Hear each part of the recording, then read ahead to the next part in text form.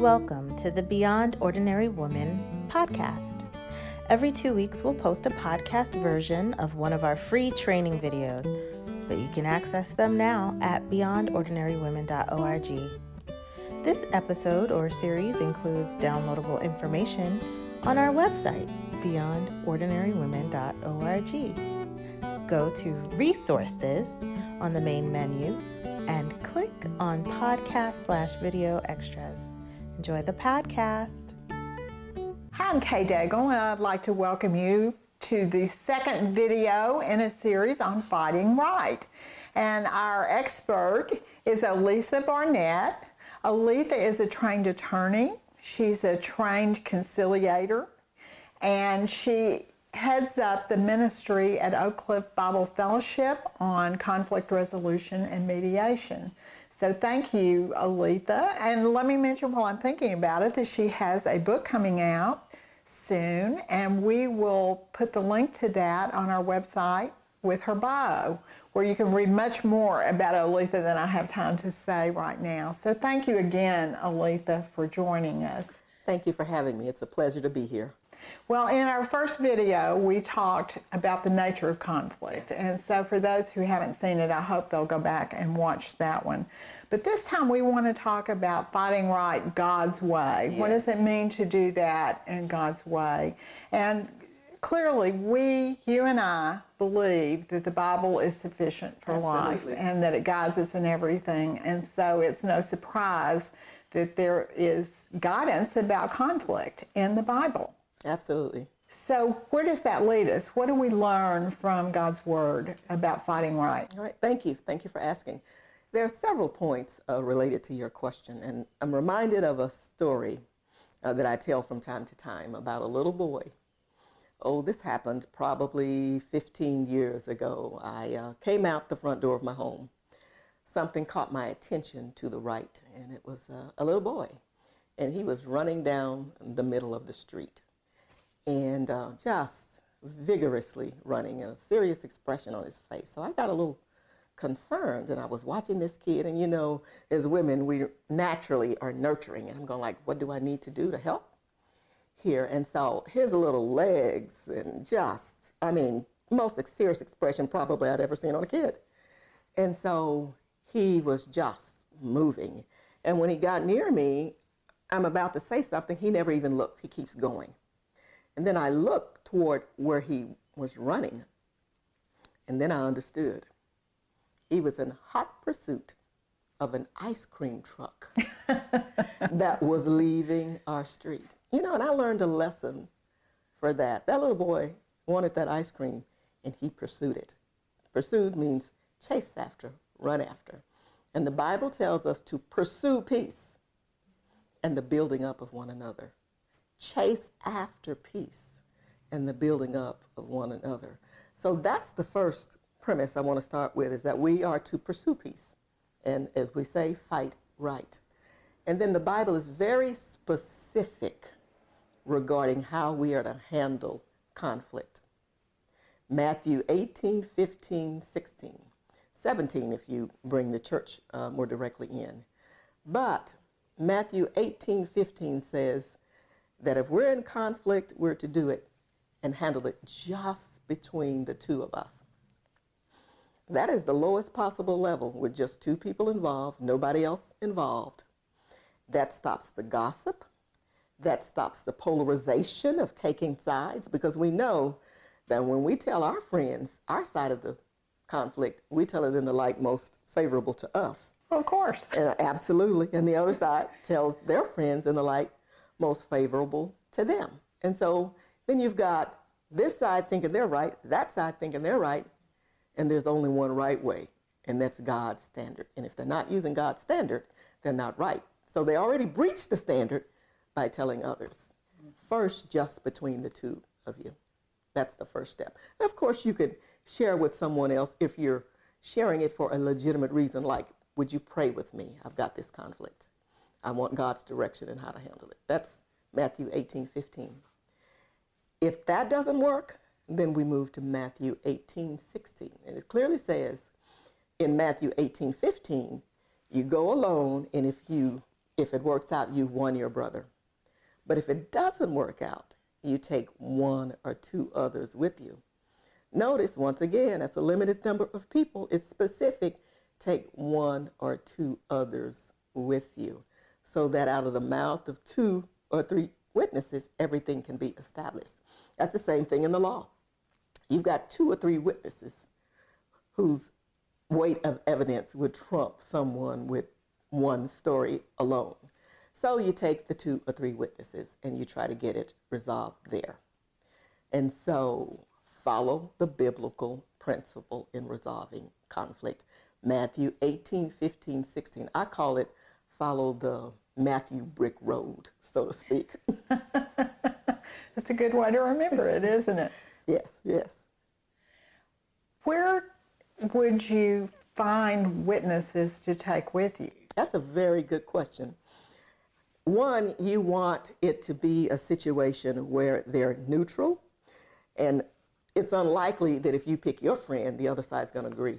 Or if they pick their friend, that you would agree. So you get mature believers out of your church who are impartial.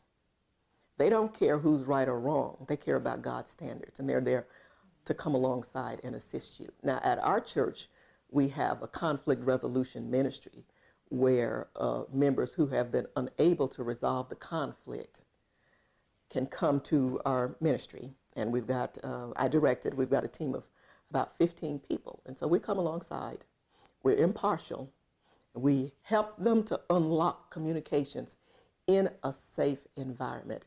You know, there are a lot of people who would like to resolve conflict, they just don't know how. And so, as you said at the beginning, God's word is sufficient for all aspects of life.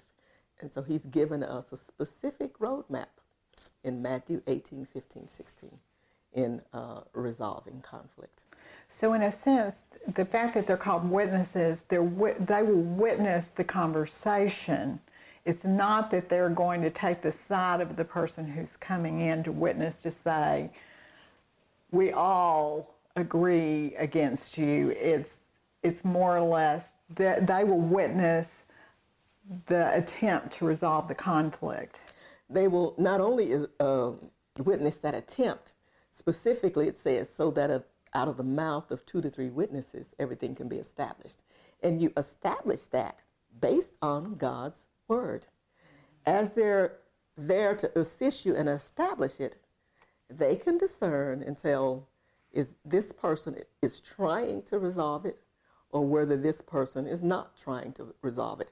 It's not that difficult to do. For example, in the mediations, it's very clear when people dig their heels in and they're unwilling to follow God's word. He said, make peace, live at peace. And so you can see that this one is and this one isn't. But we know that if they're both applying biblical principles, it will resolve itself. Generally, it doesn't resolve when a sin issue is involved. Somebody's dug their heels in and not willing to agree. Now, if it's an opinion or a perspective, you can always disagree without being disagreeable. We've heard that statement. We agree to disagree without being disagreeable. We may not agree on that point, but we have to agree if we are applying biblical principles that we want to love each other, we want to honor God, we want to glorify Him, we want to do this right. What happens if the other person is unwilling to meet with you and this group? They don't want to reconcile. They are perfectly happy having this conflict tear your friendship or your family apart or whatever it is. Yeah. What do you do? That's very good. Again, God's word is sufficient for all aspects of life. In, I believe it's Romans 12 and 18.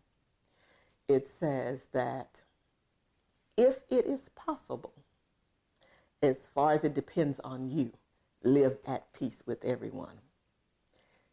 If it is possible, as far as it depends on you, live at peace with everyone. You're not responsible for the other person's actions or reactions. You're only responsible for yours. So you want to be obedient to pursue the peace So the real question is, have you made every effort to pursue peace with that person? They don't want to be at peace and you want it. When is it that you stop? We each have a moral compass within us. It's not a one-size-fits-all. It depends on the seriousness of the conflict.